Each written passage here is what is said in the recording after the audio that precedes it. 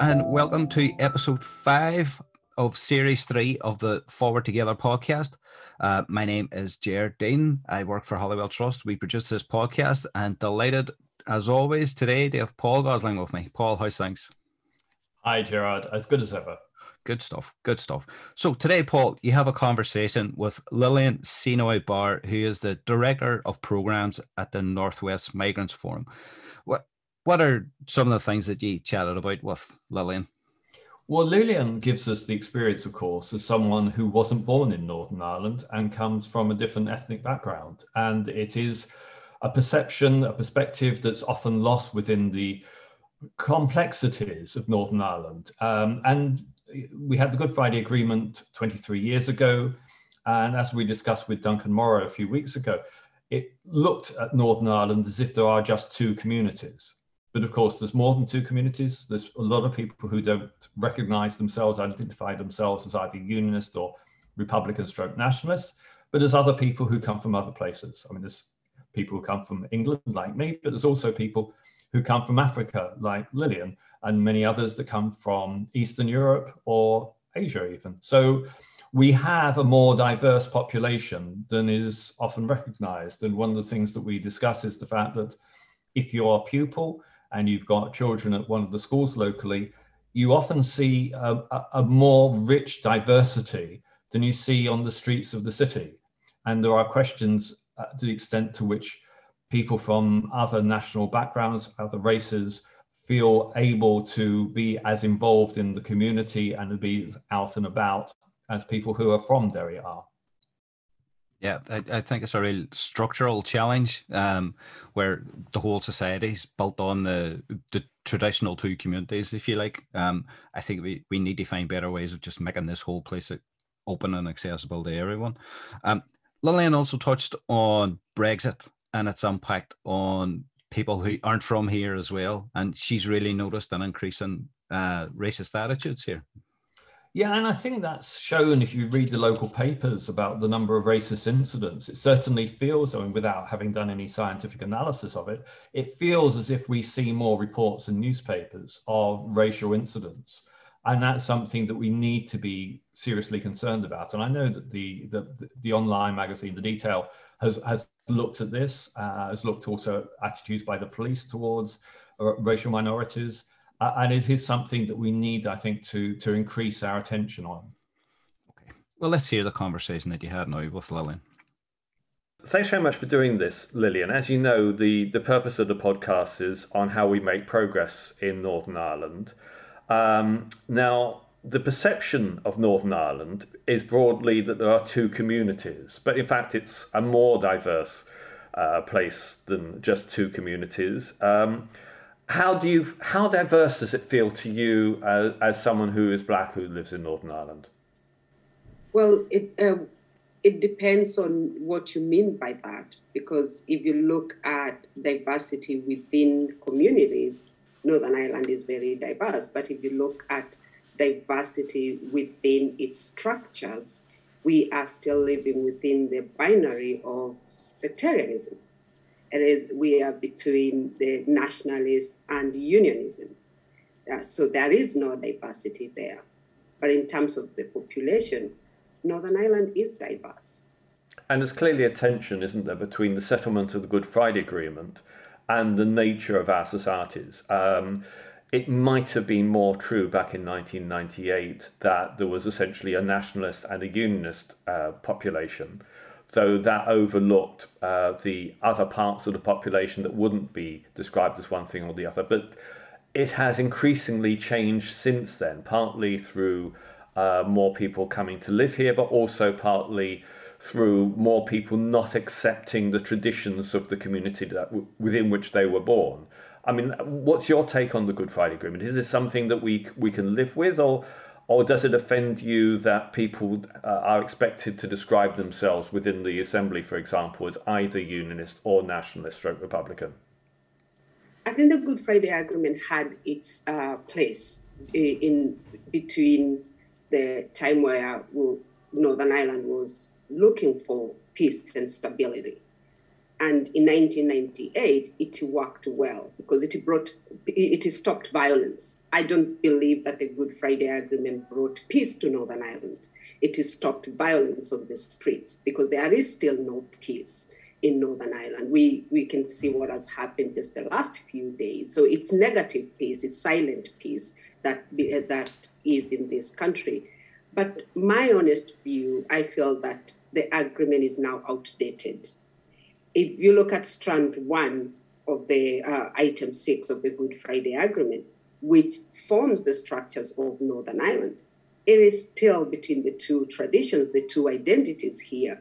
There's no recognition that Northern Ireland has grown.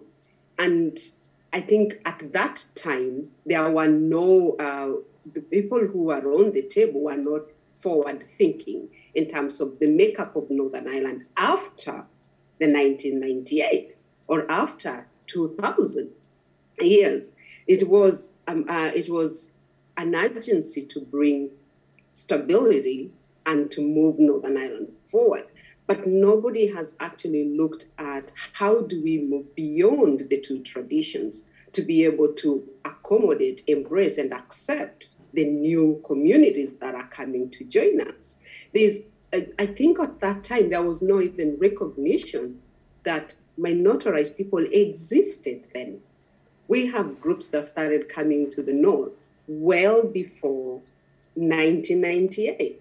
We have historically, the Indians and the Jews and the Chinese were here during the Troubles. They have never been recognized, even with the part that they played through the Troubles. So they have been sidelined completely because they were a minority. They were seen as a minority. And that language, that narrative is the continuation even in 2020. And if we are to progress, we have to be more conscious of where we are now, not where we were before.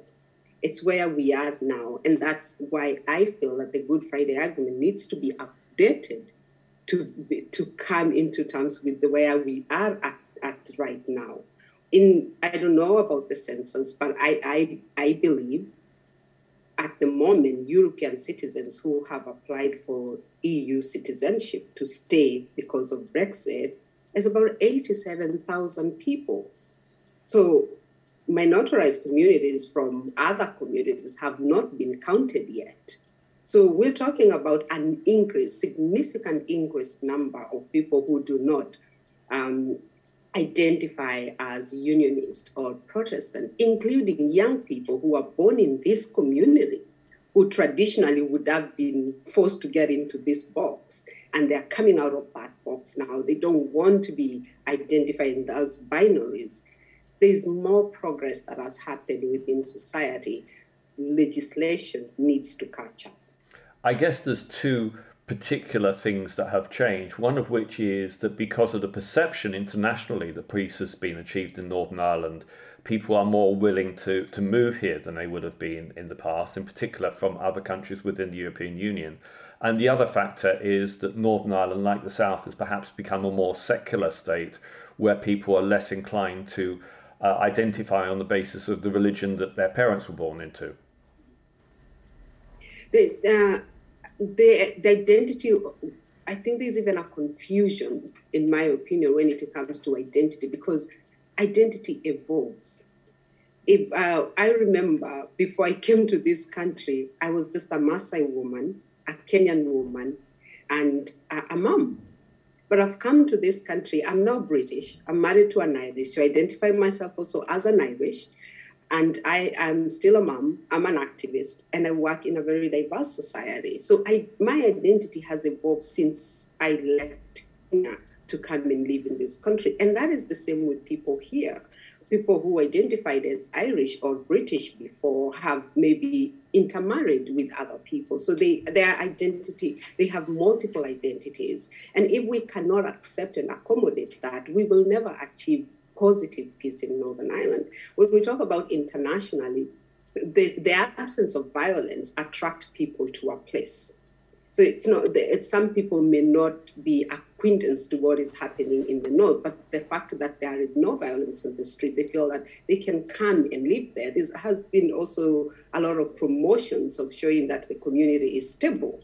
We're more progressive than other societies, but until you live within Northern Ireland, that's when you know that there's no progress that has been happening here, apart from there no violence on the street, which we now risk that violence coming back because of the Irish protocol. Even the rhetoric of an Irish border poll is also unsettling people.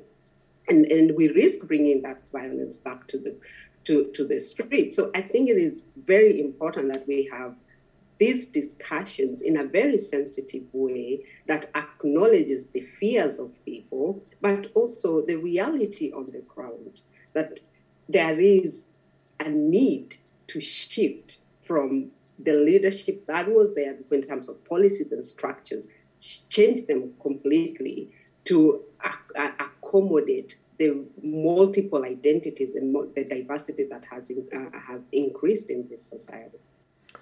And how well received have people from other cultures and nations been when they've come to Northern Ireland? What's the ethnic minority experience of Northern Ireland?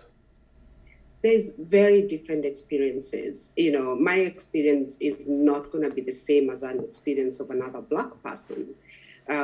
Depending on how you have come to this country. There are people who come here as spouses of migrant workers, and their experience is going to be a completely different experience. They may feel more isolated and more alienated because the policies and the structures that we have will not even allow them to access some rights. And if you've come here as a refugee, your experience is going to be completely different. Overall, there is a welcoming society in terms of we have welcomed you to come and live here. However, that welcoming is not doesn't mean you're accessing your rights that you are supposed to access, and that is the problem.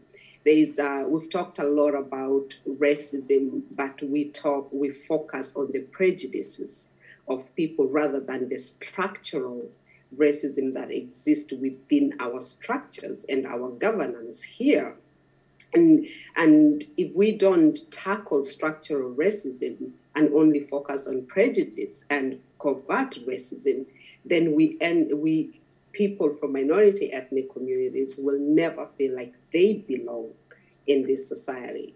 For example, we have a racial equality strategy that was established 15 years ago, but it has never been implemented. So the Northern Ireland government is very good at developing policies, great initiatives, but never implement them. So they're just shelves. So that really doesn't translate to a welcoming society. A welcoming society to me is a society that embraces and accepts me for who I am and make me belong, feel that I have that sense of belonging. I am part of this society. But there is pushback all the time from the streets through policies and procedures that we have, and you have no sense of belonging. The othering of minority ethnic people. We still, as I said earlier, it is still about the two traditions. The policies we develop is to advantage the two traditions in the North, and then we will think about this other community. So unless we really dismantle that ideology that we are one community, we are one community of many traditions. We're not a community of two traditions. We've got to move from that language. We've got to move beyond looking at people, putting them into boxes so that they can access their rights. Because that's where the tension comes in. What is it for me? But if we're looking at a whole society, and how do we ensure that we get people out of poverty? How do we create wealth that can be shared within all communities? How can we change our health system so that everyone within the North can access quality health services? We start thinking about social issues, economic issues that are impacting on all of us, not one section of the community, then we're thinking about everybody, and we'll be able to release some of the tensions that are there. Before we talk more about the structures of inequality within our society, let's talk briefly about prejudice first, because there's been statistics came out in the last few days which show a significant and worrying increase in self-description of racial prejudice amongst what might be described as the host community within Northern Ireland. I mean, do you think that that's a statistical anomaly? It seems to be consistently growing. I mean, why is that, do you think? What's going on here?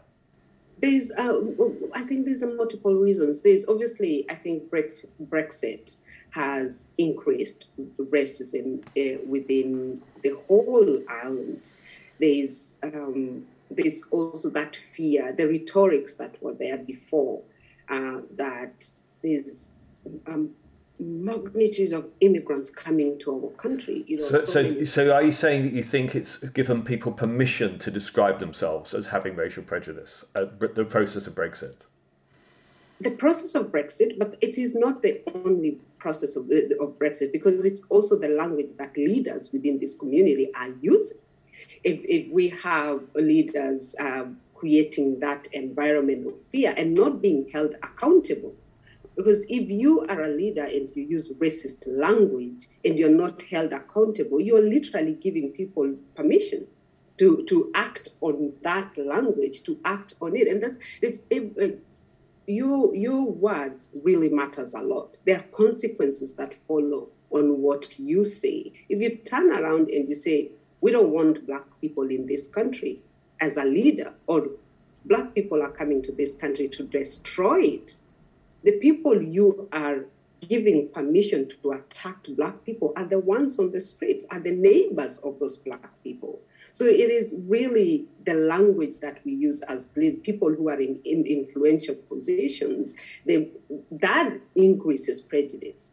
There is also the fact that people, I feel, have not really interacted well with people of minority ethnic people. And when we talk about the statistics that we are using right now, the people we are asking those questions about prejudice and racism are not those who are impacted by it more.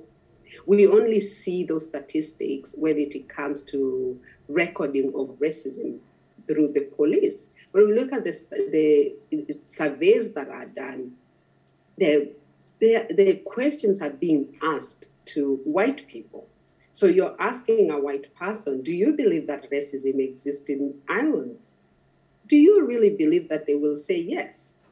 So very few of them will say yes. Very few of them will be comfortable to talk about their prejudice towards a neighbor. I know. So I do feel that there is, we haven't seen the true picture of that prejudice within our society, because a lot of people here really do not speak their mind as much as they are supposed to, but they are being enabled by people in influential positions. The other thing which always strikes me, Lillian, is that as a parent, I was aware of a significant number of children from ethnic minority backgrounds who went to school, and you'd see the parents at parent events. But apart from perhaps in Dungannon and perhaps in some parts of Belfast, you don't see the same proportion of people from ethnic minorities on the streets of, in particular, Derry, say. That would suggest to me that there's a lack of confidence, perhaps, amongst people from ethnic minorities about being willing to go out and about. Is that a reasonable perception, do you think, I've got? Yeah, it is. There's that fear. If you wake up in the morning and the first thing you say is somebody saying that you shouldn't be here, you shouldn't be part of this society, what confidence will you have to go out on the streets or to even access public spaces? You are not going to have that confidence because you're going to be very fearful. There's a notion that there are very few minority ethnic people in the North.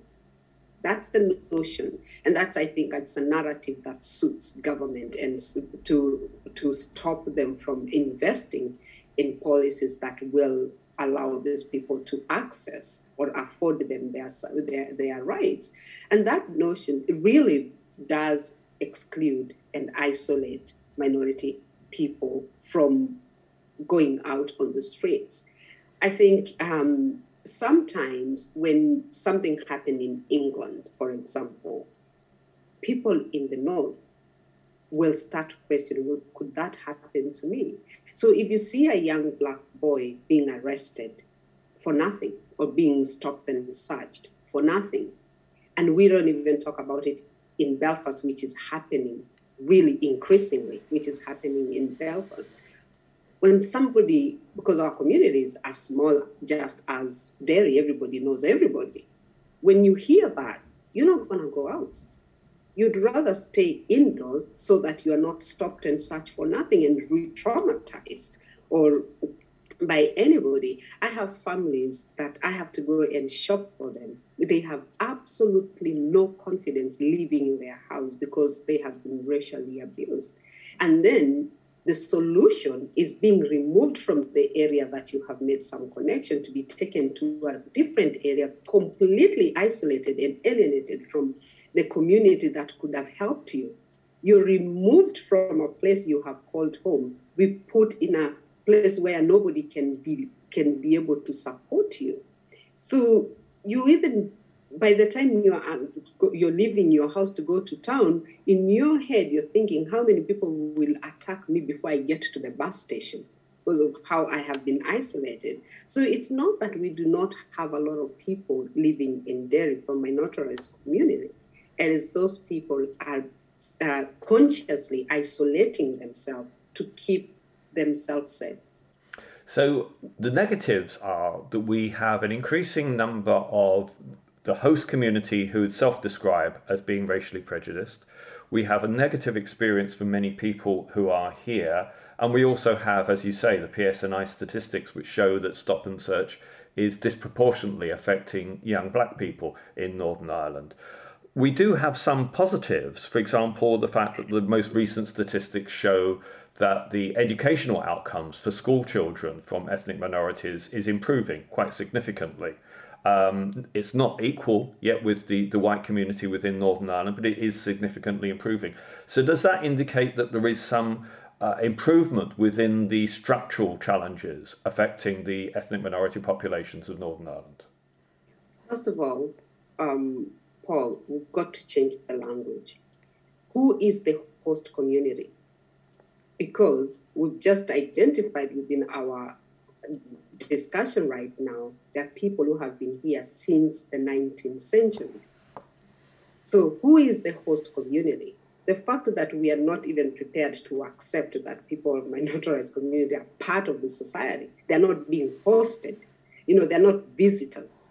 They are part of this community. So that language has to change. Okay, fair enough. I apologise for that. I mean, my point is that it would be wrong for me to talk about the white and non-white because we're also talking about quite a lot of people from Eastern Europe. So I'm not quite sure what terminology to use. Racialized or minoritized people, that's the language we should use. And also traditional people, the traditional ethnic communities that have been living in this society. Because if we talk about minority ethnic people, I've got Irish people who said, I am a minority. So we can talk about racialized people because we come from different races. And I think that's the language that it will be more acceptable because you are accepting that people are not visitors. If people come to my house and I host them, they don't live in my house, but I'm not being hosted in Ireland because I now live here and this is my home. I'll die here. So that's the point I wanted to make. But to come back to your question about having different outcomes with education, I don't think that people from racialized communities were not able to perform better before, or they were not able to, they are not intelligent, that they cannot perform better in schools. It is the inequalities that has been there well before that. They cannot even access education. For example, we have asylum seekers, young people who have completed high school with very high marks, but can never go to university in this country because they are excluded from that education system. You have refugee children who come to this country, they speak a different language, it's a completely foreign language for them. They're not supported in school to be able to understand the curriculum. You've completely left a curriculum that you're used to a new curriculum, and you're not being supported. So it's not that our people were not able to perform better, they were not supported or integrated within the system so that they can perform better. It's really, things are getting a little bit better because there's now an awareness. It's only now that in the North we are beginning to accept the role of interpreters and bringing multiple languages within services so that people can access the language that and understand it. We are now giving our young people some support, extra education time in school to catch up. Those who have just come, the new communities that are joining our community now, we are beginning to understand that they will need extra support to be able to, not to understand not because they need more help, it's to understand the curriculum that they have not been using before so that they can catch up with the rest.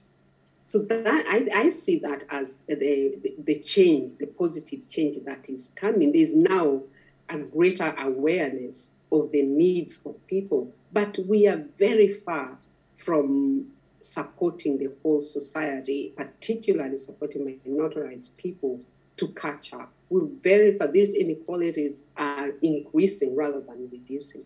We're actually going backwards rather than progressive when it comes to our community here. So what other structural changes do we need to make in our society, Lillian? I think, first of all, we've got to understand that we are a more diverse community. The minority community, the ones we call a minority community, we've got to stop othering them. They are not the other.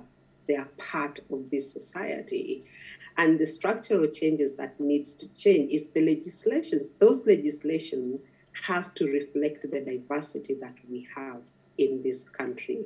We've got to create policies that acknowledges that we have people who are not accessing equal opportunities. I'll give a good example. We've got people who come to this country with very, very well-educated people, with professionals. They are doctors, they are nurses, they are engineers, but they're not allowed to practice here.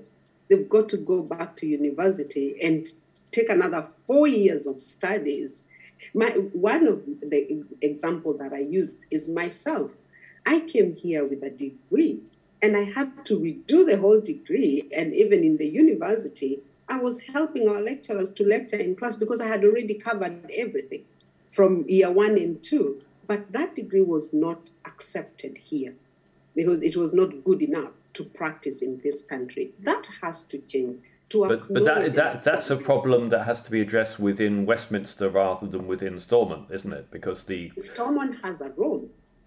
People who come to live in Northern Ireland are a responsibility of the Northern Ireland government, not Westminster. So Westminster, Ireland washing their hands, saying that this is a Westminster issue, while you are advocating for the rights and privileges of the people from two traditions from Westminster. Why can't you do the same for minoritized communities here? You cannot wash your hands and say, this is not our problem. It is your problem because your problem for integration, your problem for creating wealth, your problem, you have the problem of ensuring that everyone accesses equal rights. So we cannot say that it is about Westminster alone. No, but my point was that the acceptance of qualifications is something that's legally determined by the British government rather than by the devolved assembly. Not necessarily, because when we have nurses and doctors who come and practice here, they all go through one test across the whole UK. So when a nurse is accepted to come and work here, but is not afforded the opportunity to progress so that they can become either managers or they can access education, it becomes a problem of Northern Ireland. not a problem of Westminster. And Northern Ireland has to work with the Westminster to change that policy to afford those nurses and doctors here to be able the opportunity to practice. So what other structural changes would you like to see within our society? I would also like to see the education system changing.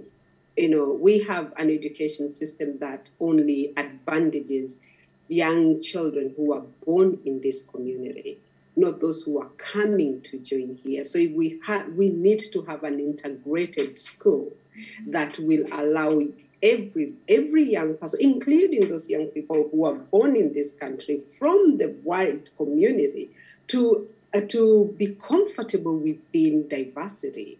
We still have schools that are Catholic schools, grammar schools, Protestant schools. Where do we fit in? I'll tell you something funny. The other day, my niece was walking on the street, and this lady came and said, "It's Easter. What church do you go to?"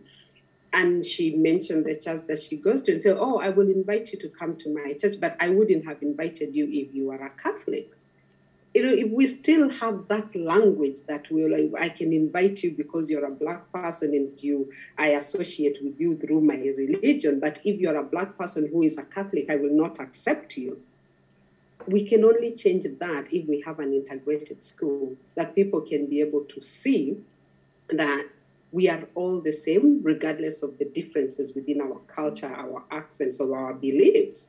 But we all are the same. The curriculum also has to change. We've got to teach our young people the history of this country, because there's so much of history that has been hidden. We do not speak about I always tell people, Black history is Irish and British history, because we have a Commonwealth country. Why is it called Commonwealth? It's because Africa was invaded, and that story is never told. We have Irish people who believe their country was invaded. That story is never told. That history is not taught in schools. We've got to let young people understand their history so that they can be able to appreciate where we are right now and look forward to a better future. So that's another structural change that needs to change. I do believe if we are to live in a peaceful society, we've got to tackle the issue of identity. We have multiple identities in the North which has not accepted each other. And I do believe it's because we don't respect each other, really. There are people who feel more superior than the rest within the society. And that is not just about minoritized people. It's also within the two traditions. There are those who feel more superior than others. And if something is important to me and something is important to you, I should be able to accept that. So when it comes to identity, if I am celebrating my identity as a nationalist, I should be comfortable when a unionist is celebrating their identity, because we are all within one community. So we've got to genuinely be honest in those conversations and start developing relationship of respect that is lacking in this society. And then we can have dialogue together. There's that sense we don't talk to each other. What we do, we shout at each other. And the one who shouts loudest is the one that is heard. So we've got to start looking at those really marginalized voices and bring them to the table so that we can change this society. I don't have all the answers, but I do believe if everybody was on the table, we will get an answer that works for everybody. Now, integrated education is one of those issues, but integrated housing is another. And we continue to live within a city, within a society across the north in which people live in areas that are to a large extent demarked by flags and curbstones. I mean, how does that make someone feel who arrives here from somewhere else? When you look at the emblems and the flags that are there on both sides, and I'm using the both sides because this community is still divided into two. It's marking territories. This is my territory, and you're not welcome here. But I remember in 2015, I was working in Core Nelson Drive. And we had so many people who went to this center in Crescent Link. And a gentleman who lives around there called me and my husband and they said, "What are you guys doing there?" And I said, "Oh, I work for this organization and we're coming to talk about diversity and inclusion." And this gentleman asked me, "What country do you come from?" I said, "I come from Kenya." And he said, "Can I have a Kenyan flag? I will put it up here." And he actually made me feel really good about myself because he was prepared to accept me.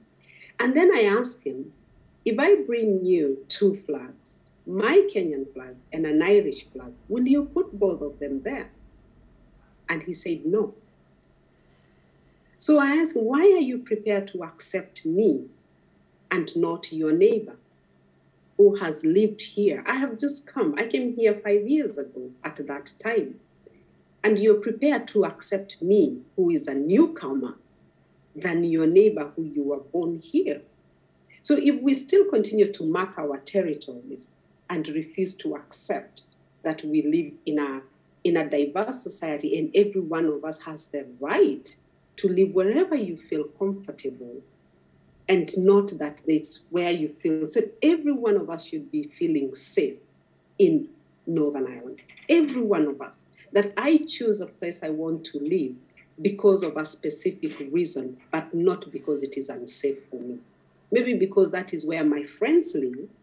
Maybe because that is where my work is or it's closer to my work, but not because if I live in the waterside, I'm more safer than living in the city side.